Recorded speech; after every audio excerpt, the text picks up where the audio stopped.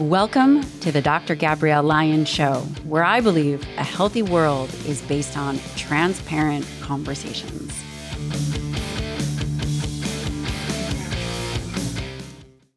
This is Dr. Gabrielle Lyon, and I'm really excited to bring you this powerful episode. Here's how I know Clint Davis. I recently gave a TEDx talk, and there were a handful of other speakers. I listened to all of them, and Clint blew my mind.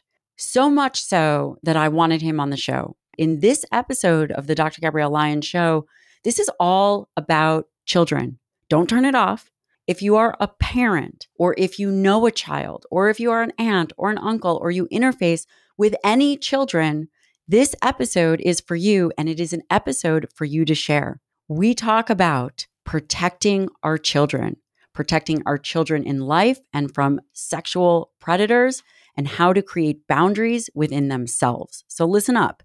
What is appropriate language, both sexual and non-sexual, for children? What are children really seeing when they're on that iPad or on YouTube? What are they really watching, CoComelon? And what are the effects of screen time to how they process emotions? And also, what are they being shown? There's this joke, if you are a parent, that kids don't come with a guidebook and parenting doesn't come with a guidebook. This conversation is the closest to a guidebook that I have ever heard.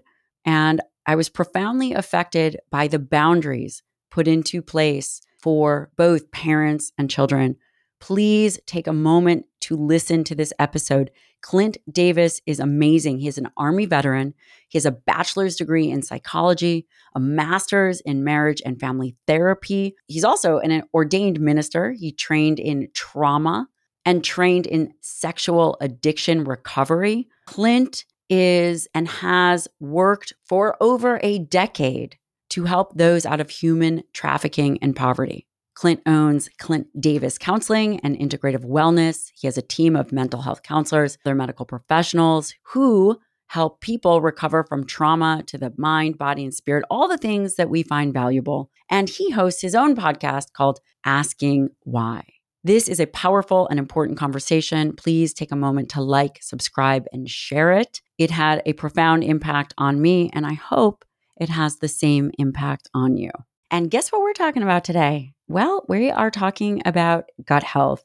And One Farm makes an incredible gut health formula. And actually what it is it's a bone broth that is enriched with botanicals and adaptogens to help support a healthy microbiome, which is everything these days.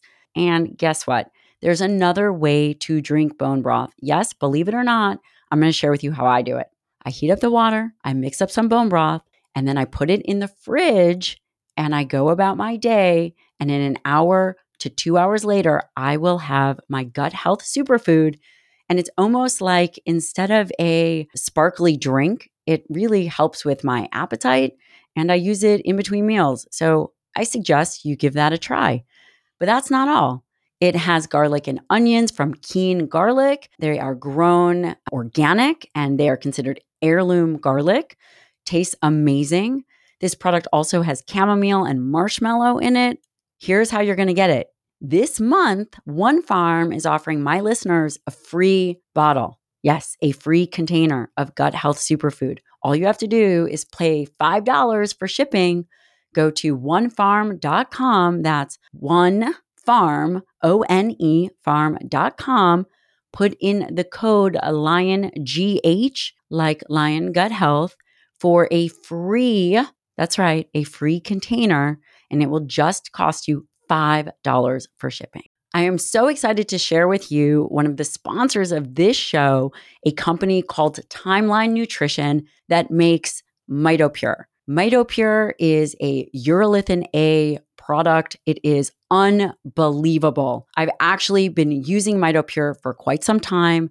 It helps me with energy and physical endurance, and I swear I feel stronger. MitoPure has a ton of science behind it. There's multiple randomized controlled trials. It affects those positively in aging and those even younger. Helps with mitochondria production. Again, mitochondria are the powerhouses in our cell. There are a lot of mitochondria in skeletal muscle. It helps make our mitochondria produce energy more efficiently, and it helps with our body's own cellular renewal process. In fact, I've done a whole episode on this compound, urolithin A. It is phenomenal, and there are multiple ways to take it. Fits into an intelligent, muscle-centric lifestyle. Here is how you are going to take it. You can either use MitoPure berry or ginger powder with water, or you can mix it in your shake. They also have soft gels. I use one soft gel twice a day. And Timeline is offering my community 10% off your first order of MitoPure. Go to timelinenutrition.com/Dr. Lion and use the code Dr. Lion to get 10% off your order. Again, timelinenutrition.com/Dr. Lion. Clint Davis, thank you so much for coming on the show. This episode is actually going to be a little bit different than the usual science-based strategies, but nonetheless, probably even more important than anything that I've spoken about. Not all our children will be resilient, and not all our children will be okay. Clint Davis, you have worked in the area of human trafficking, trauma, sex addiction.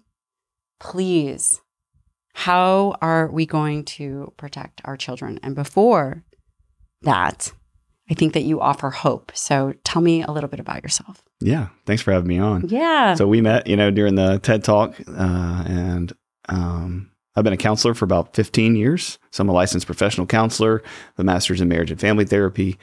And a little bit of my story is just that I had my own trauma when I was a kid. My parents divorced when I was 8.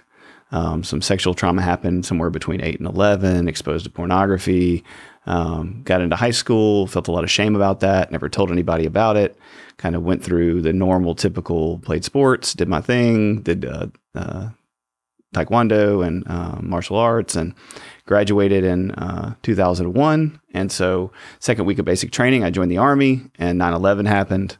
So I got deployed to Afghanistan after that, and came back from Afghanistan, had PTSD really bad, got into drugs, alcohol, drinking, all those kind of things. And so I started going to therapy. I had a meltdown. My mom came home. I remember laying on the floor, gripping the carpet, and I can still remember kind of how the carpet felt in my mom's living room. She's changed it out since then.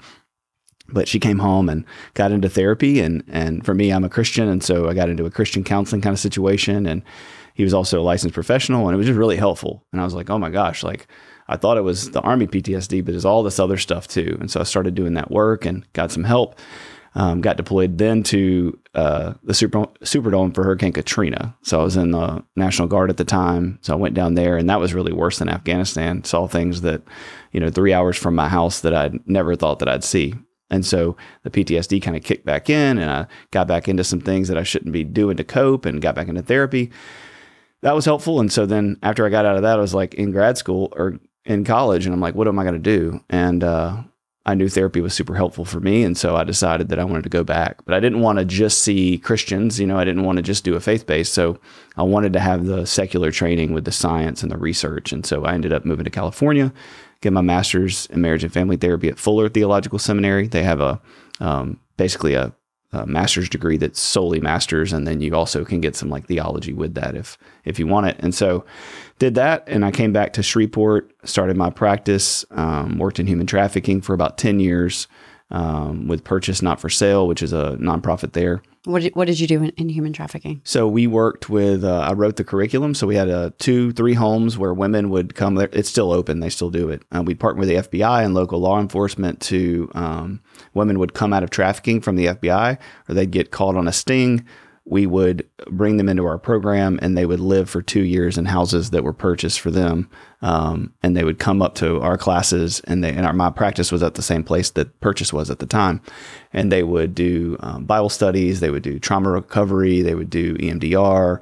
They would do counseling and group classes. That's probably tough. It was rough. Yeah. And at the time I was seeing all of them one-on-one. And, there were women that would say, this is the first time I've ever been in the room with a man and shut the door and it not be about sex. And so it was amazing to see just the humility that I had to learn and gain working with these women. And and just the trust they built in me and the stories. But you also hear some really horrible things that humans do to one another. And some of those things still stick with me. And so I've been going to therapy myself for 20 years to deal with all that. So I tell all my clients, I'm like, hey, I do the same thing. I sit on the couch and, if you're, in my opinion, if you're worth your salt, then you do the same thing you're asking people to do. Yeah. I watched your TEDx. I was actually there and it profoundly impacted me. And I want to tell you why. Yeah. I have two very little children and I know the world that we're in.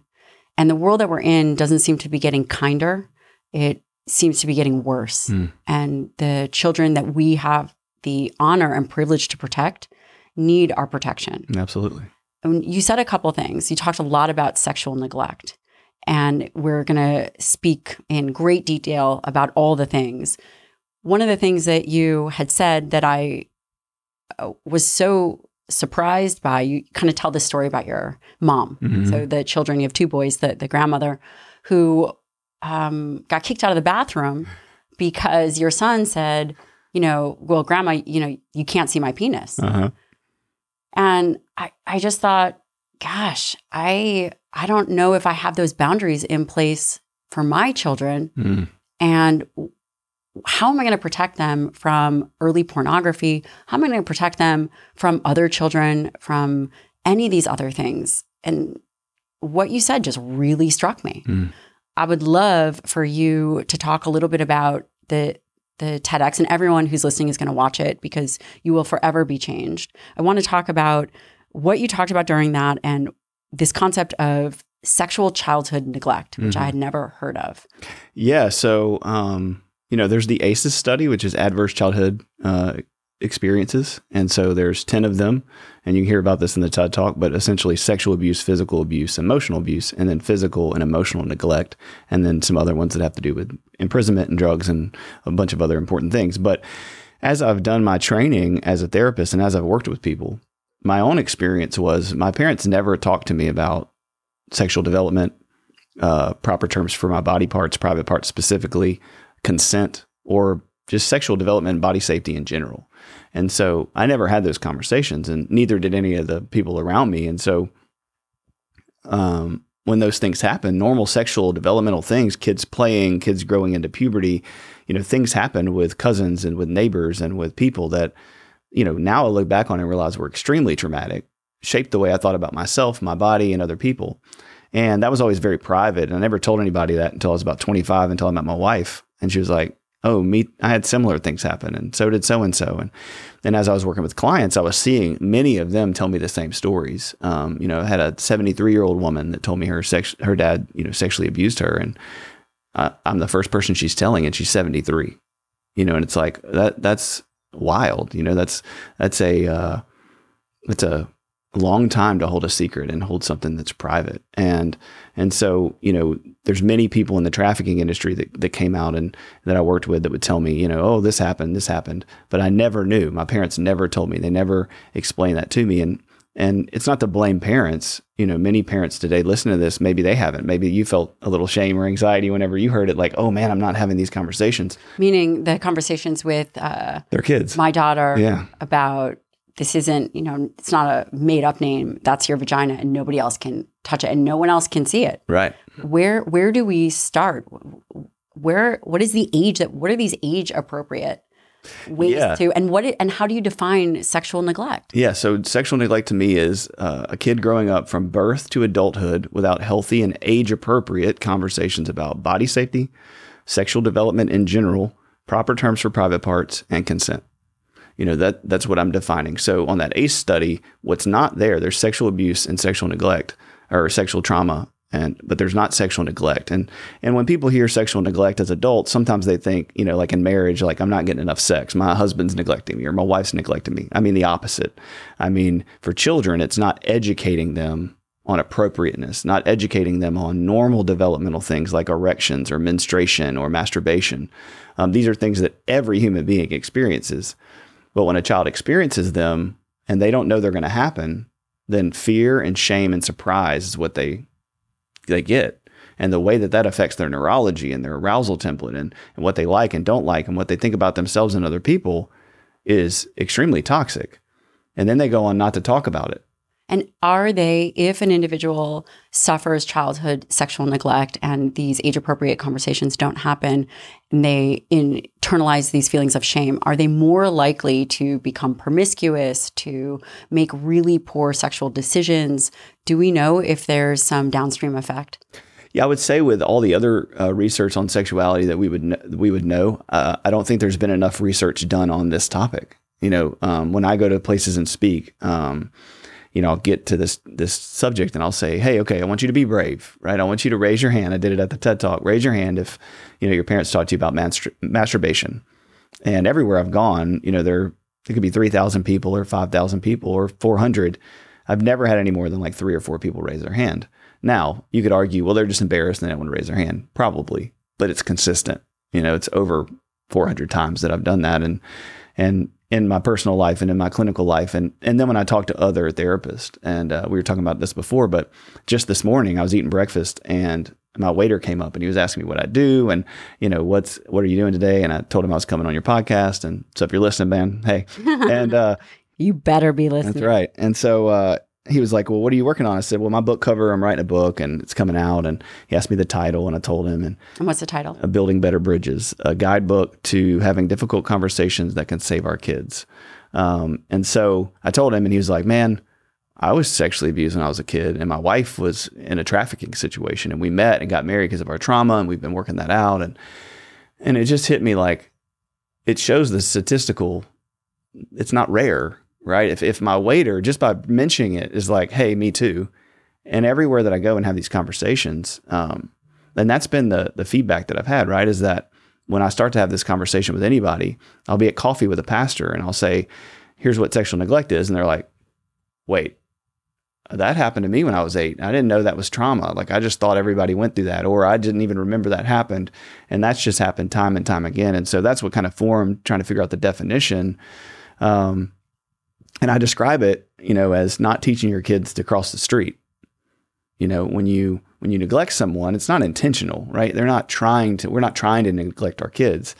But when we don't teach our kids, hold my hand, look both ways, stay on the sidewalk, watch out for cars, what's going to happen? They're going to get hit by cars when they walk out and they have no expectations. And so it's the same way in our homes when it comes to private parts, screens, technology, social media, who can touch you, who can't, what is that private part called? When we do not discuss those things, when we don't have the conversation, then we don't build a bridge between us and our child that can hold those heavy things. And so that's the concept of the book, is these conversations over time from young to old kids build bridges that once you're going to have let's say you're going to have the sex talk at 11 or 12.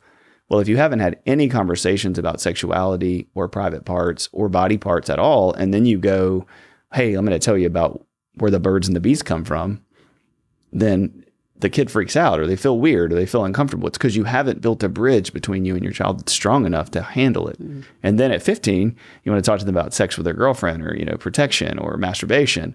Well, you've missed it by like 4 years. Yeah. Developmentally, they've already been experiencing that since 12, 13. And now they're 2 or 3 years in and you're wanting to, as a parent, go in and have this awkward kind of conversation. And they're like, I don't want to have this. So the idea is that these parents are saying, well, these are hard and difficult conversations. Like, well, they are if you don't scaffold along the way. Yeah. And when you talk about, it's interesting, you mentioned that about your waiter and you gave me some numbers earlier. You said 92%, was it, is that many people? 92% of sexual abuse happens by someone you know. 92% of sexual abuse happens by someone you know. And then you had also said that 1 out of 3 girls will experience sexual trauma, mm-hmm. and 1 out of 5 boys will experience sexual trauma. And I know that you believe that these numbers are totally underreported. Yeah. I mean, I think, that's not my numbers. That's the statistical numbers from, all the research.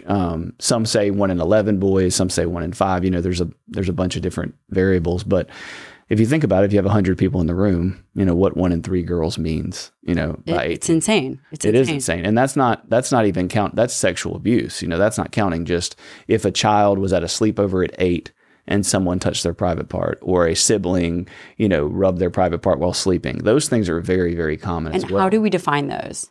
That would not be... I would call it sexual trauma. Okay.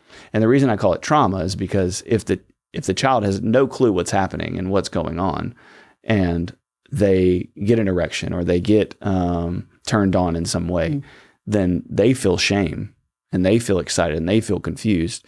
And then they go on to, act those things out, play those things out sometimes with other children. So let's say people are giving their kids phones at 10 years old now. And let's say they have, I think it's somewhere 83% of parents have no rules for devices. So let's say you have a kid with a phone. 83% of parents have no rules for devices, meaning they can look at whatever they want, or there's no defined screen time, all that stuff. Right. So they don't have an app on their phone that blocks any pornography. They don't have a screen time. They don't monitor. They don't sit and watch it when they watch YouTube. None of those things. And so if that's going on, and let's say an 8 or 9-year-old is on your phone and they're in their room and they're playing YouTube Kids or whatever, and YouTube suggests another link and they click the link and there's pornography, well, they watch it for a few minutes. It's not that these kids are going and looking for it. It's that they get exposed to it. Well, then they're curious. So then they go back to it and they go back to it. Well, then that kid goes to a sleepover at 11 or 12 or 10 and they play a game and they play what they've seen and they get someone to touch them, or they ask them to touch them.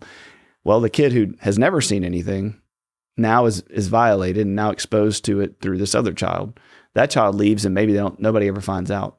Now this child is at a sleepover with another cousin, and on the problem goes. And I would say our listeners, the thing that's common for me is, I get nervous talking about this because I'm very mindful about how people feel and how triggering things can be for people. And people listening to this right now, can be like replaying some of the things that happened to them. And I hate that. And at the same time, if we don't talk about it, then we're never going to do anything about it. And the confidence that I've gotten over the last 4 years is I know that people listening to this are thinking of things that happened that are in the same vein, right? That they're like, oh my, that did happen, and I kind of pushed it over, or my parents yelled at me, or I got in trouble, or they blame me for it. When in reality, you should have never been put in that position in the first place. That puts a lot of responsibility on the parent. So parents listening, parents, aunts, uncles, anybody listening, it is your opportunity and responsibility to step in. How do we create more resilient children? Now, you have the penis rules in your house.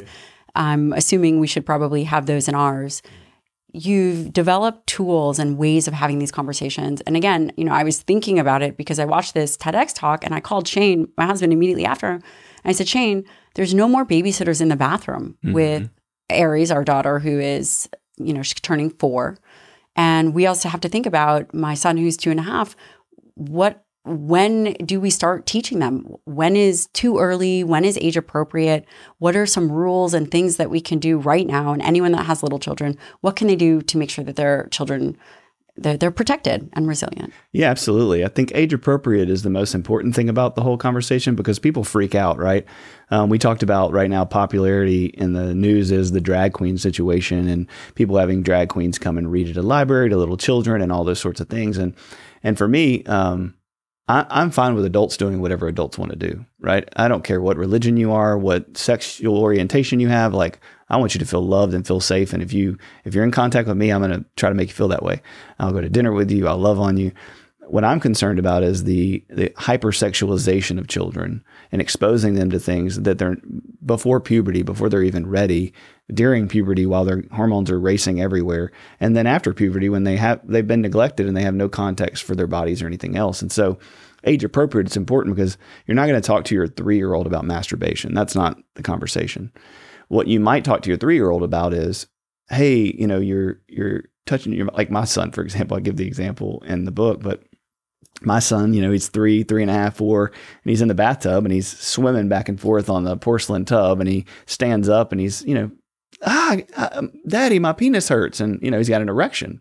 And I said, yeah, buddy. I was like, what were you doing? And he's like, I was rubbing my penis on the bathtub. I'm like, well, if you rub your penis, it's going to be filled with blood and it's going to hurt. And I was like, so your penis is for teaching in the potty, Don't do that if you don't want it to hurt, and that was a simple conversation. But those conversations have happened multiple times. He's laying in the bed next to me and he's messing with his penis or his testicles. And I'm like, hey buddy, what are you doing? He's like, rubbing my penis. And I'm like, okay. I was like, that's no problem. Like, what's going on? And he's like, well, it feels good. I'm like, I understand. Let's put our hands up on the covers. Your penis is for TTing. Let's leave it alone for right now. And he's like, okay. It's just simple conversation. I'm not shaming him. I'm not making him feel bad about it. I'm not saying that touching your penis is right or wrong. But as an early kid, I want him to know I'm really comfortable with talking to you about this. If you have questions about it, you can talk to daddy. It's not a big deal. It's just your body and it's good and God made it good. And then as he gets older, there's a bridge there where he's like, okay, I come to dad and say, hey, why does this happen? Or what are these things that are underneath my penis? And why are they getting bigger? And why, we get so uncomfortable with talking about these things as adults because we've sexualized everything. But a kid before puberty is not thinking erotically. When a kid before puberty is not thinking erotically. No, they're not thinking about, neurologically, they're not thinking about having sex with another person, right? So when they hear the word penis, it's not a sexual or erotic term to them. It's just a body part. They know there's something different about it and that it's private, but they don't have the developmental stage to understand, sexuality at 5 when it comes to eroticism and sex with somebody else. And what are the rules that you put into place in your house? What are these penis rules? I know that what exactly are they? And what age should we have that penis or vagina rules? Well, we start as soon as we talk about the word penis, which is as soon as they start asking us, we started using it before, like even in diapers and even when they were toddlers, like that's your penis, this is your anus, this is your body parts, then if it was a daughter, I'd say this is your vagina and this is what this is and why it is. And so we just had those conversations normally. So it was never weird. They're not running around the church halls, jumping up the pews, yelling penis. But if they did. My kids are. Right. No. They are now, and at 6 and 7, they say penis all the time at the house, right? They're just constantly farting and penis and butt and everything else. That's normal. But again, I want to go back. I want people to understand that we have a history of sexual stuff in our lives, erotic stuff. So when we say the word penis, we think of what we've done with our penis. We think of the sexual things, the pornography, the exposure, the trauma that we've had, and it makes us uncomfortable.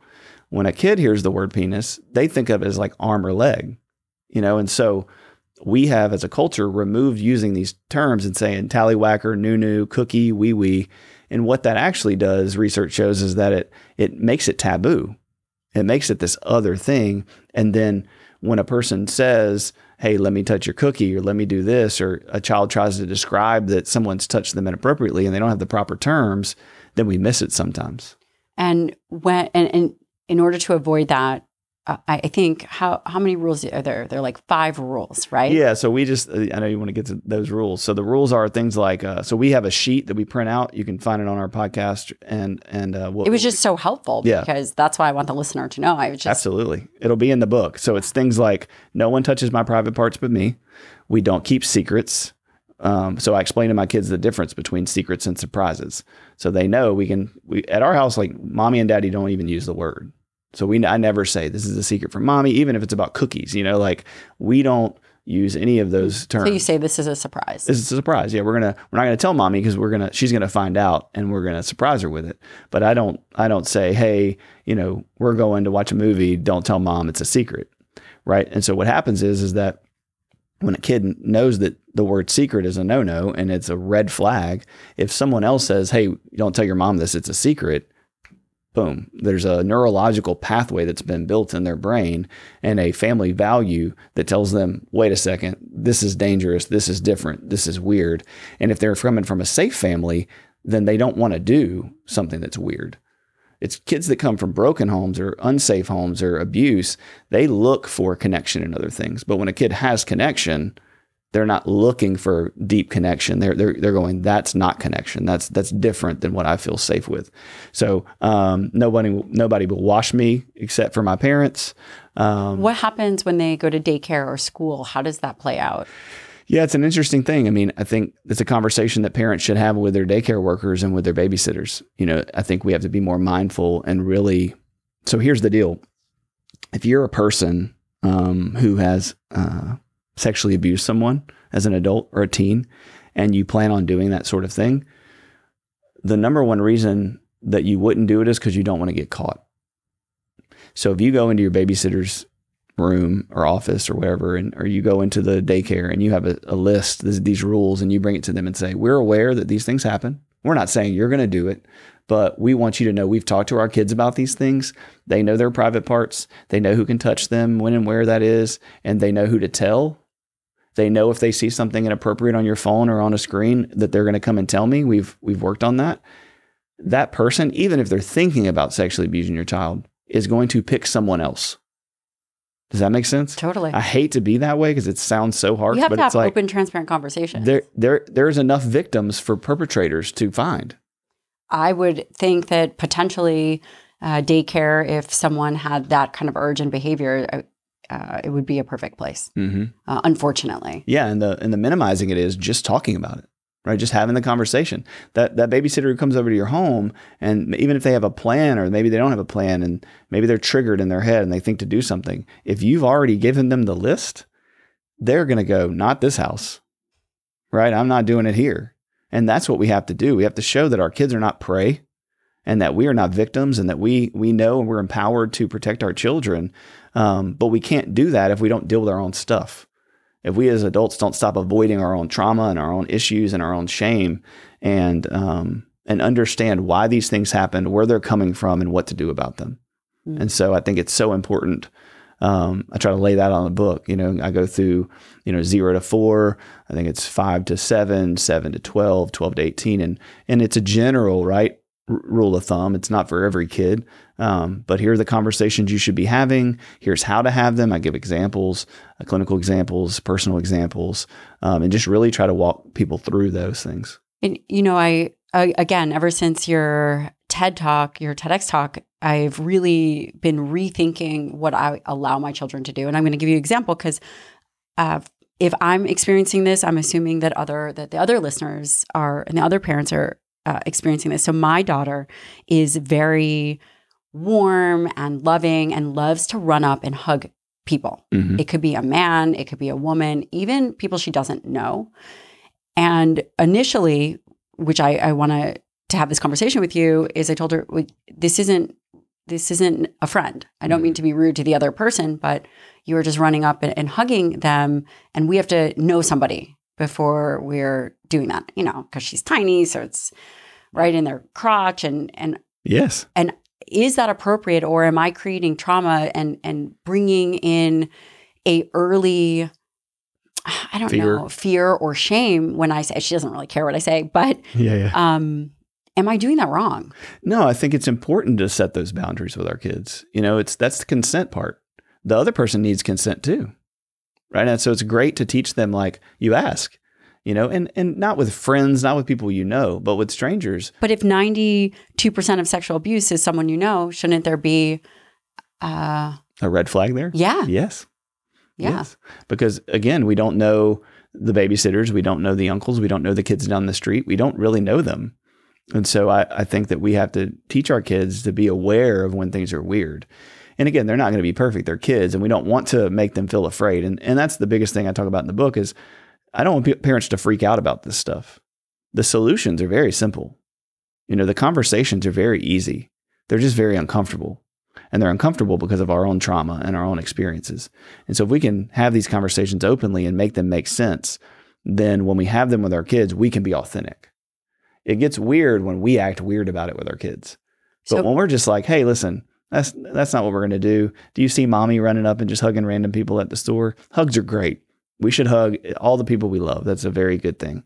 But we need to be careful with people because they might not want to hug, or they might be scared of hugs, or you might surprise them. You can say all kinds of things with kids that are like fun and not serious, but it gets the point across to them.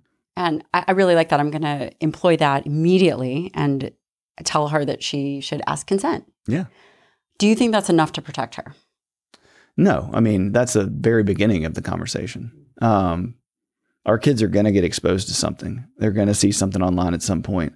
And the years that we have with them from 0 to 9 or 10, 11, that's building the bridges, right? That's continuing to pave this kind of neurology and this pathway and this automatic response to Hey, I need to be mindful about this. Hey, I need to pay attention to that. That's not what our family does. Here's our family values.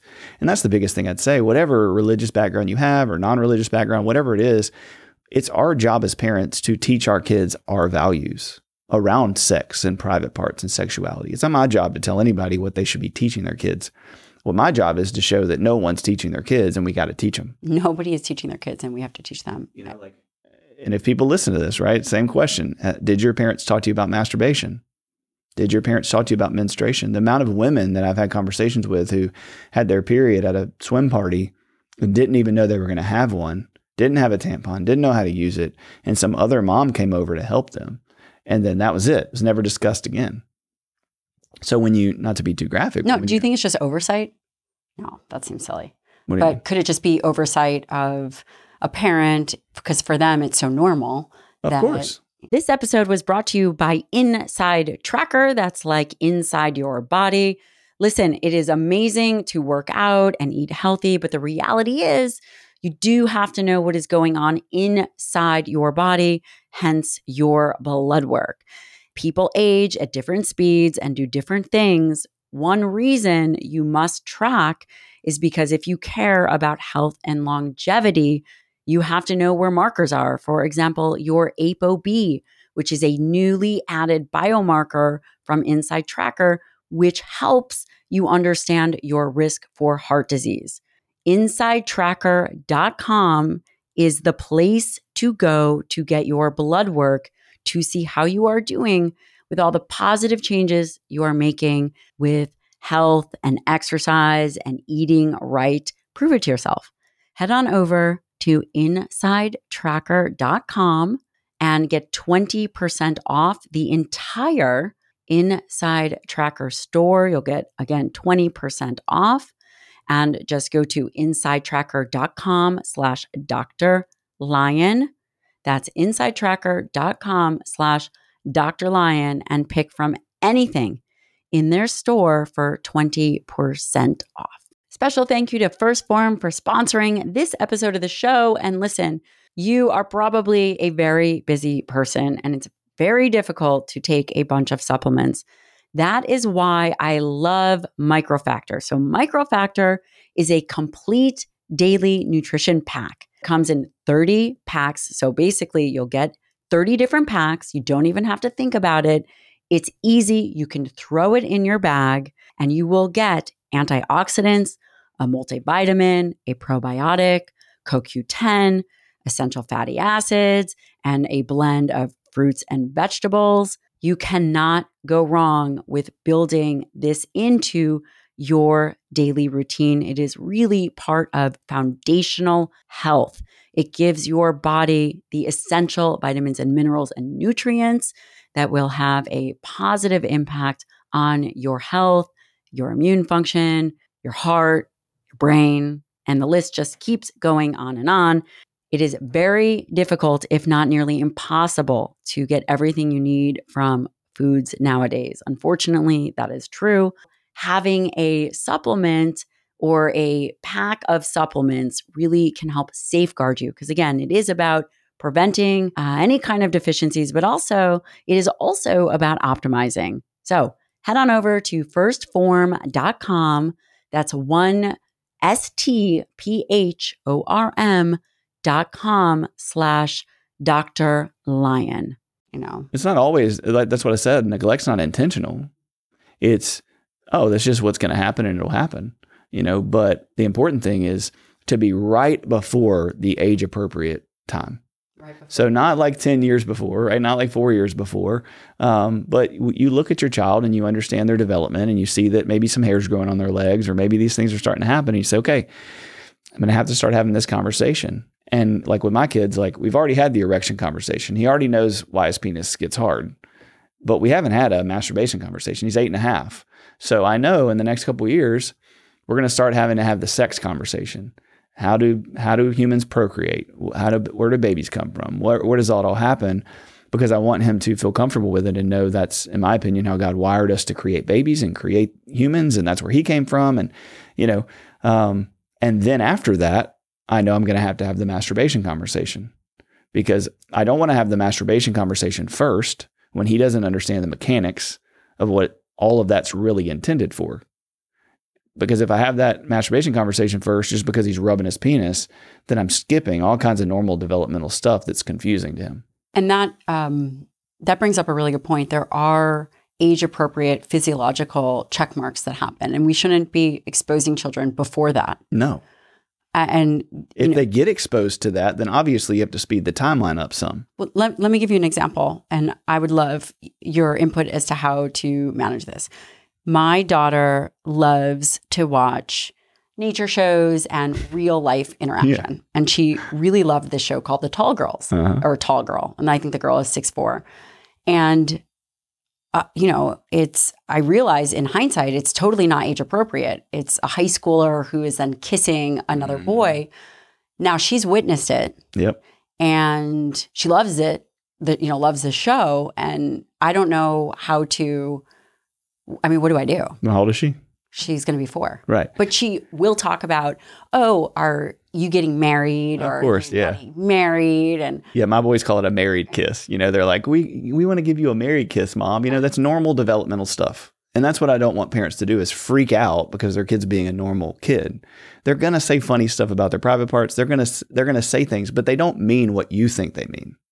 Right? If they haven't been exposed to pornography, if they haven't been exposed to the same play sexual touch with other children, if they haven't seen content that they're not going to come up with it. They don't have a memory bank of this inappropriate stuff like we do as adults. And so I think we should limit that as much as possible. We were letting our kids watch Power Rangers. And I realized, after a couple episodes, it's a bunch of teenagers dating and having conversations. I'm like, I'm done. Because even at school, they're talking about, at 7, they were talking about having crushes and people think that's cute. It's not. It's too young. And I don't think it's cute. I think it's hypersexualizing our kids for something that they're not developmentally ready for. And I think it sets them up to project and play out things that they're not ready for. And just like my kids think they're Transformers or thinks they're Pokemon cards or, they're going to be a dog for a week because they saw something they like and thought it was funny. They're going to play out what they see when it comes to marriage and house and all this kind of stuff. So when we let them at 10 watch a show that's for teenagers, then we're fast forwarding their actual developmental experience in life. Now, if you have older siblings, all that's going to happen, right? I'm not saying keep them in a bubble. Well, if you can, for certain things, there's going to be enough trauma and experience that they're going to have. That's the point. We didn't have the internet, people always talk about nutrition and the Paleolithic way of eating. Well, if you translate that over to interfacing with other humans, we did not have a ton of pornography. We did not have a ton of internet or tall girl kissing or Power Rangers. Everything is, I know maybe the kids shouldn't be in a bubble, but potentially. I think a bubble from those things is appropriate. They're going to see enough things in life in public. They're going to see people kiss and hold hands and different genders do different things. And you get to have conversations in just normal life. And for thousands of years, that's been the case. But only until the last 15 has that really been an option for our children.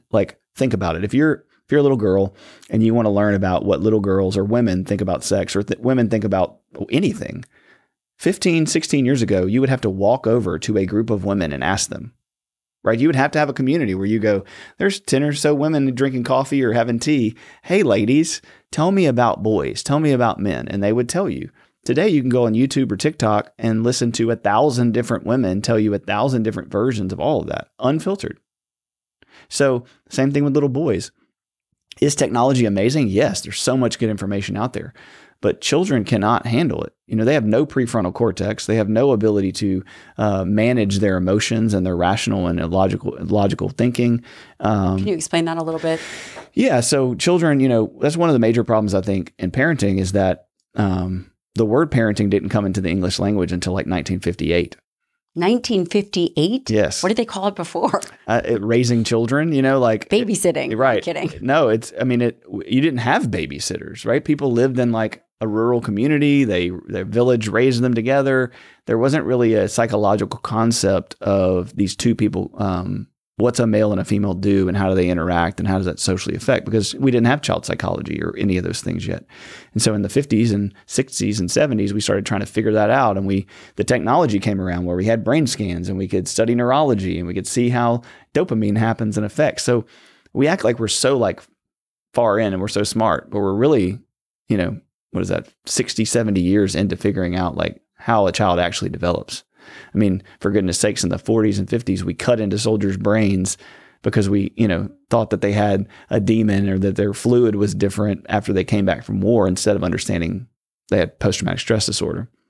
And so it's the same thing with kids. And so around the 50s and 60s, we started looking at, the kid's brain and how they're functioning. And so I think now as parents, our parents would have said, well, there wasn't a book for this, right? They didn't give me a book when they gave, you came out. Now you have one. We have a lot, yeah. Right? We have a lot of things that tell us like how kids are affected by different types of discipline or different types of behaviors or timeouts or time ins. And I think we should look at that and research that and really understand what they're developmentally capable of doing and what they're not, and then what is age appropriate and what's not. Without having that prefrontal cortex, that way of kind of having a logical and brakes on action, what kind of influence, number one, how much TV, electronics should someone have? What is that? What are the implications of the life that we now live that we feel is normal? Yeah, I mean, I'm going to be probably, people are going to call me crazy, but we do no screen time during the week. So the only time they get screen time is on the weekends. Usually Saturday and Sunday, they can have somewhere between 30 to 45 minutes to an hour. We may do a movie, we may do like Incredibles or something like that. And we may do an hour and a half with that. But that's usually a treat. What I see in my kids is that they're sensory overloaded when they get too much screen time. When they start their day off with screen, they're more impulsive, they're more chaotic, they're more tired, they're more, all of those things. And so we've just limited that, and our kids never ask for it. They don't know. My children never ask to touch my phone. They never touch it. They never ask me to touch it because they just have never known that they could. We don't have iPads that they watch. Now, a parent might be thinking like, how do I function in life in the world that we live in without all of that? It's going to be hard. Yeah. It's going to be hard. It is difficult. And parenting is difficult. But what we know is we're living in a time where we didn't have it 15 years ago. We didn't have it when we were kids. And now we have it and we don't know what we're doing. So the other thing I do, which has been really sad and awesome in the last couple of years, is I've been speaking a lot to teenagers and talking to them about their phones and how they can self-regulate and take a break, right? Take a 30-day break. If you've never not had a phone or not had social media, you don't know what it's like to not have it. So I say, raise your hand if you have a phone, right? Everybody's hands go up, all the teenagers. I say, keep your hand up if you have TikTok or Instagram. All their hands stay up. I say, now parents, I want you to watch. Look around, okay? Now keep your hand up if your parent taught you how to use your phone or social media. All their hands go down. There might be 5 people in the room that have their hand up. And so that's the majority of our culture, is that teenagers have social media, they have phones that they don't know how to use. They don't know dangers, they don't know red flags, they don't know how to appropriately communicate, they don't know how to have text chat and do that in a healthy way. I mean, they just literally changed the iPhone where now we can delete texts that we've sent, right? We can delete them because people are sending so many things that they regret. Like, that's why the iPhone updated so where we can delete our text, because we're like, oh, shouldn't have sent that picture, shouldn't have sent that text, shouldn't have sent that email because I did it in the moment and I need to get that back. I want them to unsee it, right? I don't want them to be able to see it. And so if we do that as adults, think about how many kids are sending and doing. I mean, the stats on children sending nude pictures is like, I think it's 37% of kids, and this is an old stat, but have sent a nude picture to another child. What age? Oh, anywhere from, if they have a phone. So what are some of the tools in the book? What are we going to do? Obviously starts with parents, but what are we going to do to change the course of what's happening? Do you think that there's going to be 2 divisions? One, individuals that are just totally anti-phone, anti-social media. Tim Kennedy, they have an amazing, did you see they have an amazing school where it really is about potentially how it used to be decades ago, about how they're thinking and they're engaging and they're learning how to move. Where do you think, from a personal perspective, where are we going to go and how are we going to interface this? I think that's what we're going to have to do is I think technology is great.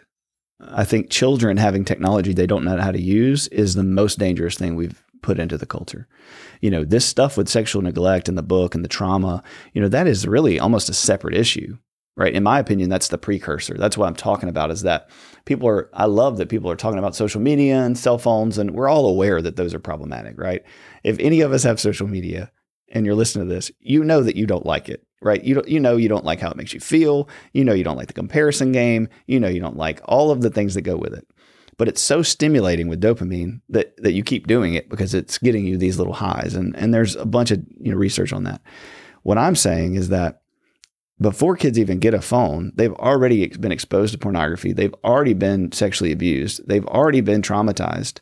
And then they get a phone that no one's teaching them how to use, that no one's teaching them how to protect themselves from. And the stats on like private messaging and sexting and all these things in this 10 to 13 to 14-year-old age range is so high. Since 2010, and this is Coddling of the American Mind is a great book, but since 2010, and we also saw it on the Netflix show, gosh, I can't think of it off the top of my head, but it's a documentary on technology. And, since 2010, there's been a 200% increase or so in teen self-harm or suicide. So we have so many more kids cutting themselves, harming themselves, eating disorders, chronic self-destructive behavior since 2010. And that's about when social media came on the landscape for teenagers. And we as adults can't even regulate ourselves. No, I can't regulate my phone. And how are we on earth going to help regulate our children? Well, first, that's a great word. But regulate in general, like self-regulation is something we forget that we need to teach children. And I do all the time. I mean, I am not a perfect parent.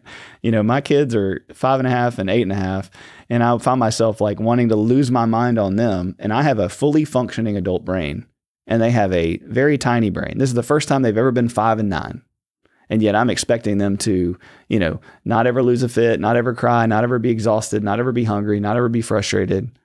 And in my moment, I'm like, just get it together sometimes, like I'm just trying to get out the house to come do this podcast. Like, can you just let me leave? Like all the things that we as parents constantly battle. But if we understand who they are and how they're wired, then we can realize that like, they're just little babies. They're just little bitty kids. And we're exposing them to all these things and leaving them to the wolves essentially. And then we're putting a device in their hand and not teaching them how to use it. So my example in the book, that I love is that I wish that people treated a cell phone like a driver's license.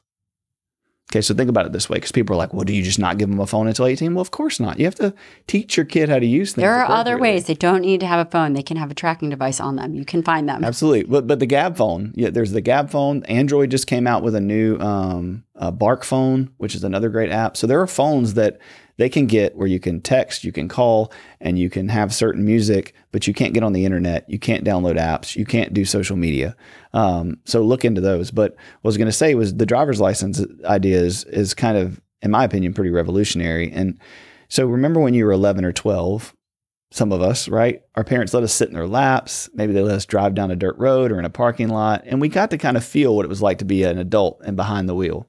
Right. Some of us have I have horrible memories of that. My dad getting super mad and slamming the door and getting out because I couldn't figure out the stick shift. But I remember, figuring it out on my own and kind of driving around the backyard in this Isuzu pickup. The cell phone could be the same way. Like 11 or 12, maybe you let them start every once in a while looking something up on your phone. Maybe start working with an iPad. Maybe start trying to figure that out. But you're sitting right beside them, watching them and showing them what to do, right? Hopefully not getting up and throwing the iPad, but you're like, here's what to do. And then at 13 or 14, we get our learner's permit. We go take a class and a course, and we test and make sure like we're doing what we're supposed to be doing, and we're not going to get out there and hurt somebody. But then we're driving the car, and our parents sitting right beside us to make sure we know the rules of the road, that we know what to look out for. We know the red flags. We know what to protect ourselves from. And for them as our guides to be like, okay, I trust you a little more. I see how you're working. I see how healthy you're. We're talking about this stuff. Maybe I'll let you drive up to the store. I'll let you go on maybe get on the interstate now, and we'll build up to that. And then at 16, you take a driver's ed course. Right. And you're in there with a bunch of other teenagers learning about the rules of the roads, the dangers. And then you take driver's ed and you actually take a test where you drive. And I'll never forget, you're looking around and you're like, okay, how do I put my seatbelt on and turn the steering wheel and turn the air? You kind of freak out in those driver's ed tests because you're overwhelmed. And you want to see that for social media I and want for to see phones. that, I want to see that for phones in general and social media. Like if you're going to give your kid a phone, are you not going to teach them how to use it? Right? And if you think they're just going to be okay, what we've forgotten is that these apps and these companies are sending your children things. They're sending text messages. They're sending bots. They're sending direct messages. Every time it's, Christmas or Valentine's Day, the amount of lingerie ads I get in my stories that I'm not looking for, right? But they're right there, right? Some girl in a thong walking across the thing, and I was looking at, jujitsu videos, right. Right before. And so if I know I'm getting that, then our kids are going to get that. Are they going to click on it? Are they going to go down the rabbit hole, right? And so we have to scaffold that and teach them. And if we teach them resiliency, we build resiliency around technology, and we prepare for what they're going to see in person and online, then they're going to have the resiliency to go, yeah, we don't do that. Oh, I love that. Yeah, that's provocative, and I kind of like it. And even if they do, because they're going to mess up, you know what they're going to do?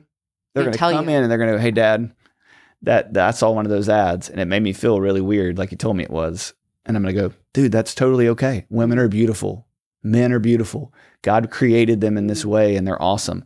But if you go down that road, this is what's going to happen with your body. This is what's going to happen. These are the risks around addiction with these things.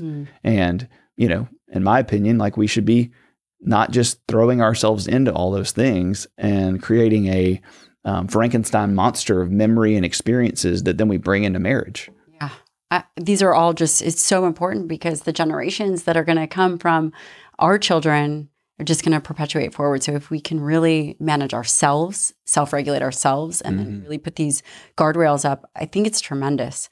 What are absolute no's or moderate no's? Yeah, I have a hard time with absolutes because I know that everybody's got tough situations. There's single parents out there. There are parents with sensory issues. There are kids who have a hard time listening. And then there's kids where there's two options, right? There's prevention and recovery. Let's talk about that. So some people listening to this right now, they're like, Clint, I have a 16-year-old, I have a 17-year-old, I have a 22-year-old, I have a 14-year-old. I have done none of the things you're saying. And my comment to you is, it's okay. We all make mistakes. You didn't know. You didn't mean to do this. Nobody took the phone and was like, hey, you know what? Let's give it to 100 people and let's see how that goes. Right? It's the first thing in society that's technological that we just threw into society. And it's totally unregulated. Yeah. And one night we had a Razor phone if we were really cool. And the next night we had the iPhone 1. And no one tested it out. Now we're actually at the congressional hearing. We had some people coming out and showing they did know how it was affecting anxiety. They did know some of these things, and yet they put it out anyway. And so I think that we have to get better at being aware as parents, making our kids aware. And again, just teaching them these regular things, because they are our future. Yes. Talk to me about sleepovers. Okay. Talk to me about sleepovers, camp. Am I missing anything? No, there's a lot. Okay. I want to anytime your kid's away from you and they're not supervised by you and they're supervised somebody you don't know, I'd say the biggest thing is for you just to go have a conversation with those people and tell them your rules, tell them your culture. I think research shows that that'll reduce sexual abuse by 82, 83%, something like that. And statistics are statistics. So it's, not 100% accurate. But my point is that if we know that people who want to abuse our children are also neglected, abused people, they've also experienced these things and they want to get away with it. They want to do it privately. They're not out trying to get caught.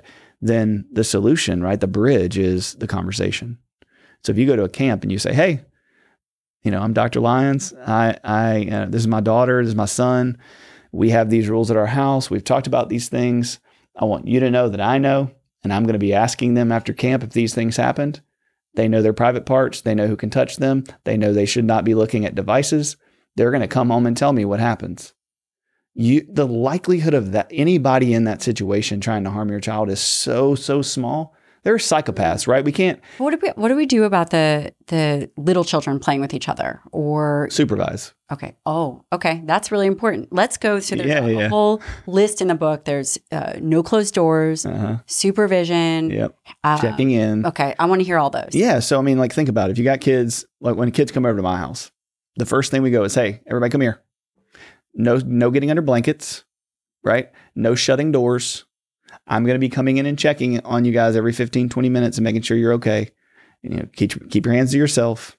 Nobody looks at anybody's private parts or touches any private parts. Go have fun. Every time. And my kids don't think it's weird. The other day, Grady and Jude, they were going to go. So our neighbors, shout out to Jen Ling and Ling. We call him Ling. They came over to take our kids to their house. And it's very rare that we just let our kids go without us. Well, generally, because we want to hang out too, because we're super social. But so we trust them. They know the rules. We've had all these conversations. Their daughter knows the rules. So I'm like, sure, you can go. Well, they were going to get on bikes and ride over. And so I was like, Grady, come here. Because I was trying to get him to get his helmet on. I wasn't even going to say, I'd already said the other things. So he comes up and he's like, this is my 8.5-year-old. He's like, I know, Dad, don't be rough. Don't push anybody. Nobody touches my private parts.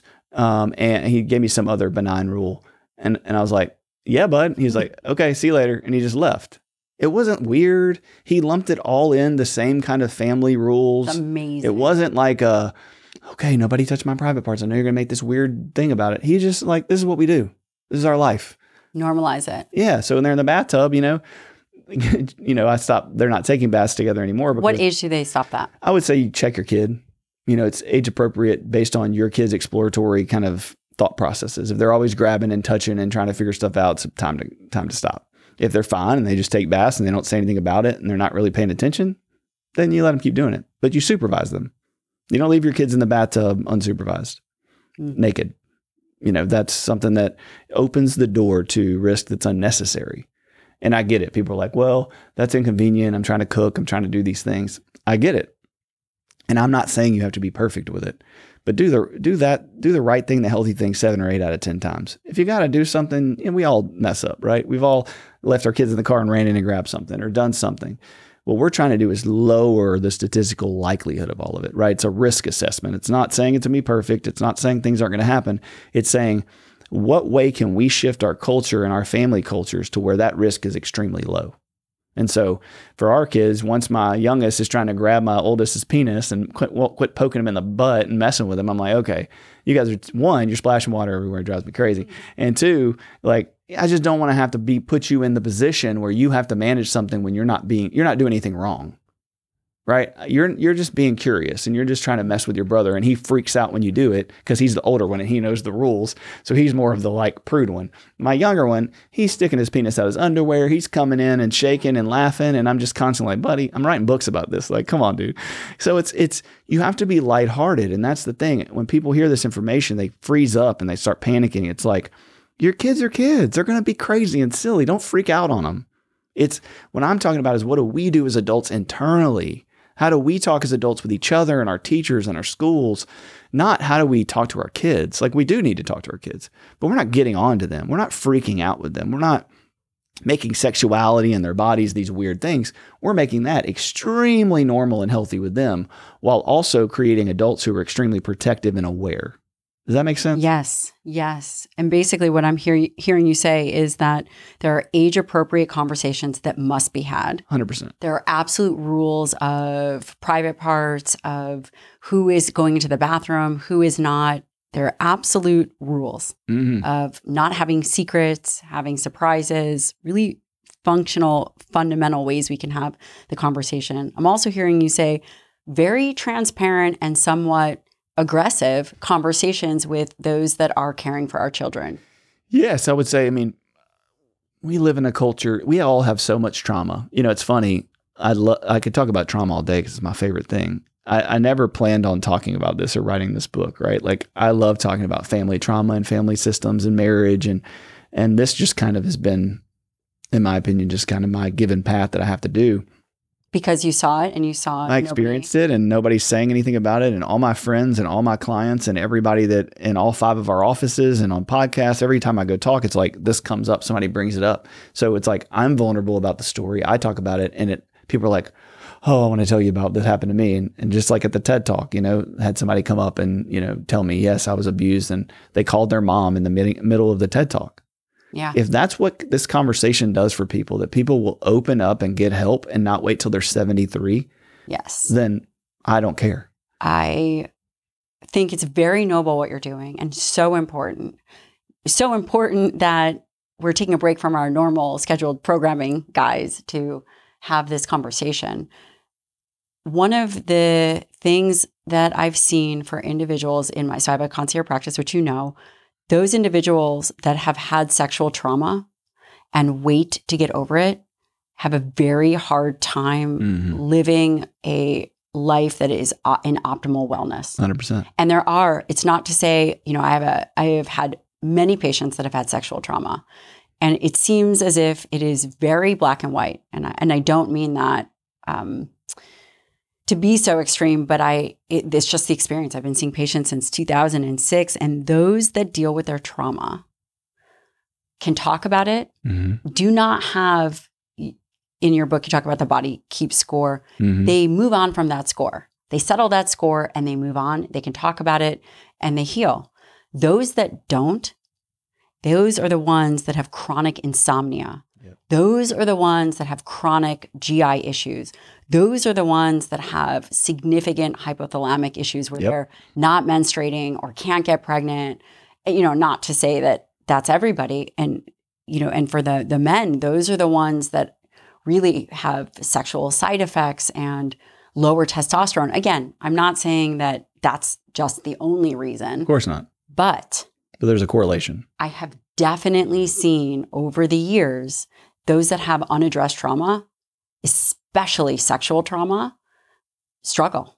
Yeah, because think about it. Like the thing about sexuality is it is so important and such a normal part of who we are. We can't separate it out. And so when that gets violated, when something happens with another child or online or with another person before you're even in puberty, it shapes everything. It shapes arousal template. In sex addiction. What do you mean arousal? So arousal is one of the things that I feel like we need to talk about as a culture more. An arousal template is like what turns you on. I mean, we all have these things that we like. We have different hair colors, different sizes, different sexual things that we like because they arouse us more than they arouse somebody else, right? This is not uncommon knowledge. We would all say in the culture. We can all agree that. And so that's not good or bad. The question is, where does that come from scientifically? Right? We should be asking these questions. We should be learning about these. And so within the sex addiction world, International Institute of Trauma and Addiction Professionals, which is called ITAP, we learn about sexual arousal templates, meaning when something happens to you when you're a child and it's arousing, it starts to paint a pathway for you that you like that.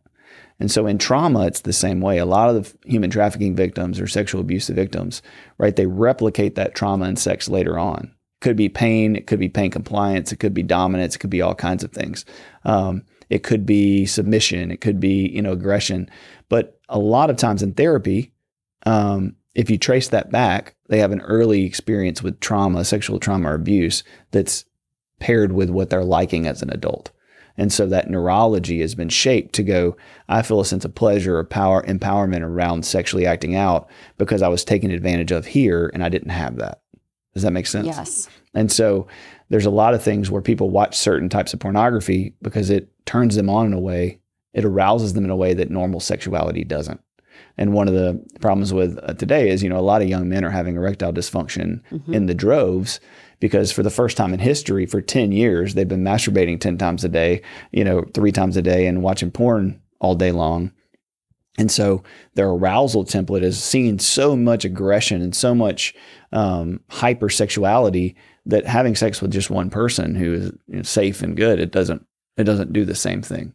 So we're chasing pleasure, right? We replace sexuality with how can I get the best orgasm and the most sex, not how can I be as connected as I need to be to this person and feel safe, which from a psychological perspective is crazy making because just as humans, we seek safety and connection.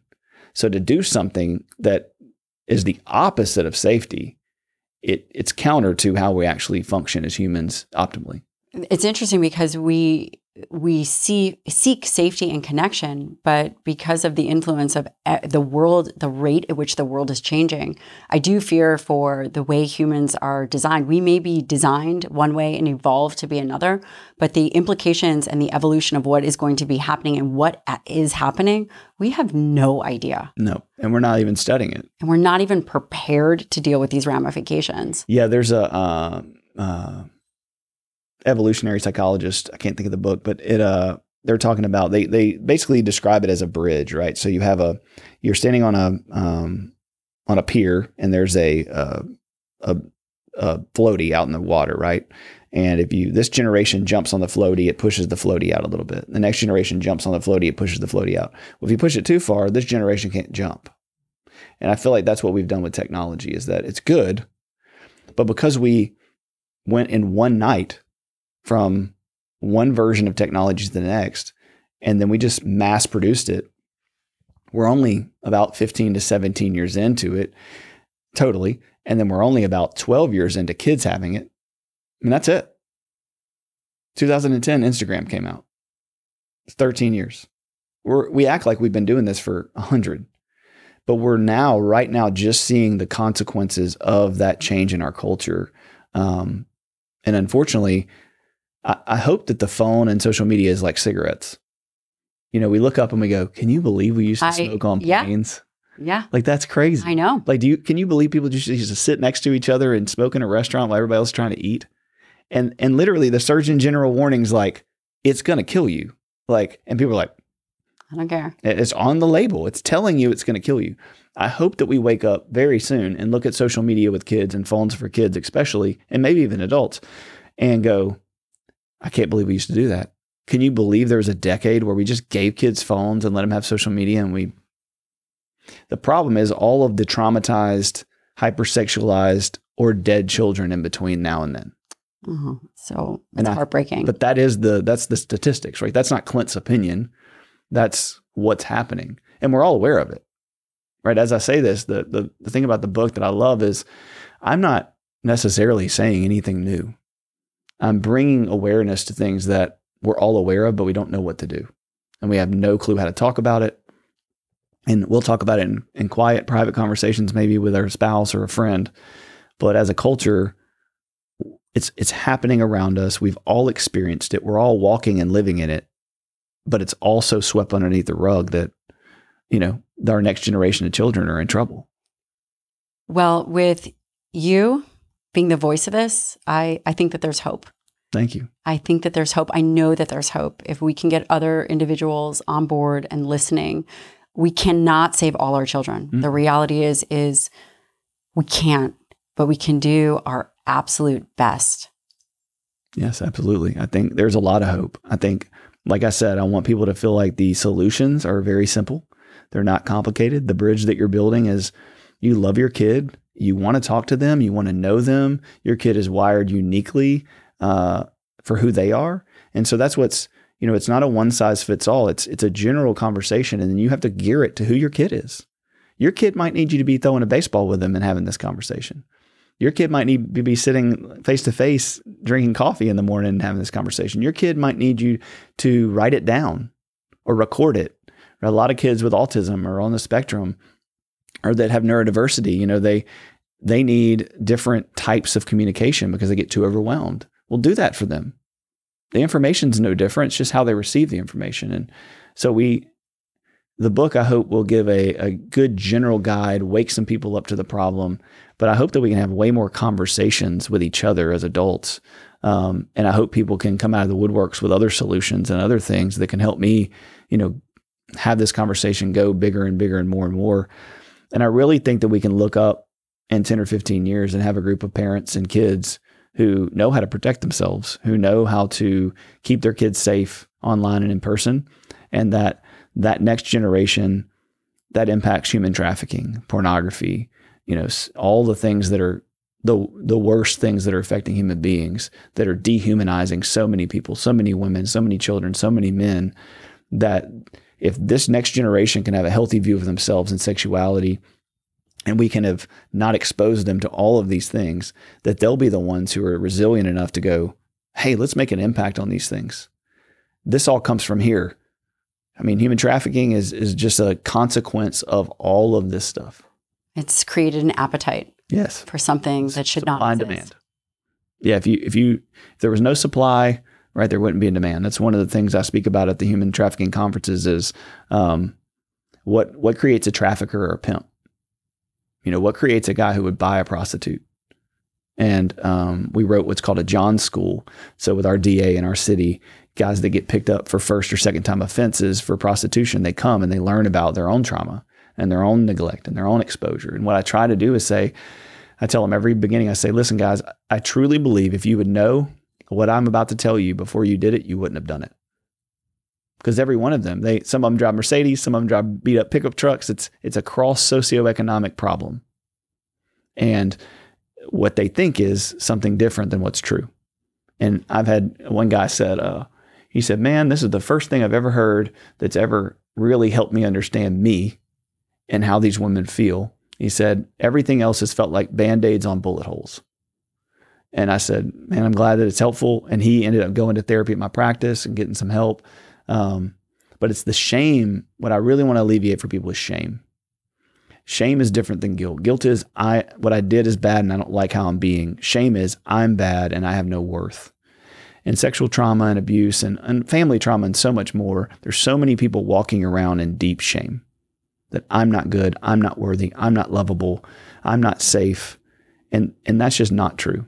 I believe God made those people to be loved and to be valued and to be safe, regardless of external factors. Regardless of if they screwed up and let their kid have a phone, or if they've seen porn, or if they've been abused, or even if they've abused somebody else. They have intrinsic worth and value, and they're worthy of reconciliation and redemption and healing. But we as a society have to do it as a society. And we've moved into an individualized, these people are bad and I would never do that. And how could they? And when we ask how could they, maybe we should figure it out. Maybe we should go, well, let's actually pause and go, how did this happen? And that's the beauty, in my opinion, of therapy and working with people and relationships is you get to hear stories. And I've never had a person who I've gotten to know and sat on the couch with or sat over coffee with and heard their story and then looked at their behavior and been like, well, that doesn't make any sense. Right? I'm like, of course you did that. Of course you're looking at porn. Of course you hit your wife. Of course you abuse someone. Of course you cheated on your taxes. Of course you do these things. Look what you went through. You went through some things that as a child you never should have experienced ever in your life. You weren't protected. You weren't educated. You weren't equipped. What were you supposed to do? That doesn't mean you don't take responsibility as an adult and make some changes. But what it does is this inner child inside of us who feels so much shame, it lets them go, you know what? I have power inside of me and I can do something different. I can make a change as an adult, and I got to stop blaming my childhood self and blaming myself for all these things. And I got to take responsibility moving forward. And I think that's how we get out of the victim mindset.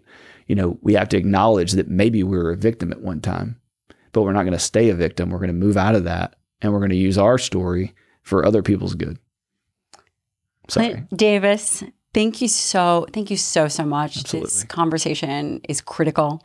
I'm going to encourage everyone at the beginning when I do your intro that they must listen to the whole thing. You're doing incredible work. I'm so grateful that you spent this time with me. The book is called Building Better Bridges. We will connect it. It's Building Better Bridges, a guidebook to having difficult conversations that can save our kids. Aww. And you do have a practice? Yep. Clint Davis Counseling and Integrative Wellness. We have 5 locations in Louisiana. We're on Instagram, Clint Davis Counseling, Facebook. So again, follow us, share our stuff. I have a podcast called Asking Why with Clint Davis, and we get into all these discussions. I have different guests on, and we kind of get into the nitty gritty of why are these things happening, whether it's trafficking or parenting, or how do I parent little boys and little girls and teenagers, and all kinds of things. So I would love for you guys to support that and follow us and help us, just make the world better. Thank you so much for having me on. Of course. Always a pleasure to spend time with you. The Dr. Gabrielle Lyon podcast and YouTube are for general information purposes only and do not constitute the practice of medicine, nursing, or other professional healthcare services. including the giving of medical advice. And no patient-doctor relationship is formed. The use of information on this podcast, YouTube, or materials linked from the podcast or YouTube is at the user's own risk.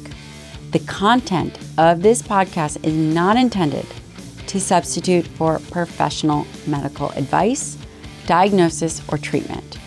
Users should not disregard or delay in obtaining medical advice for any medical condition they may have and should seek the assistance of their healthcare professional for any such conditions.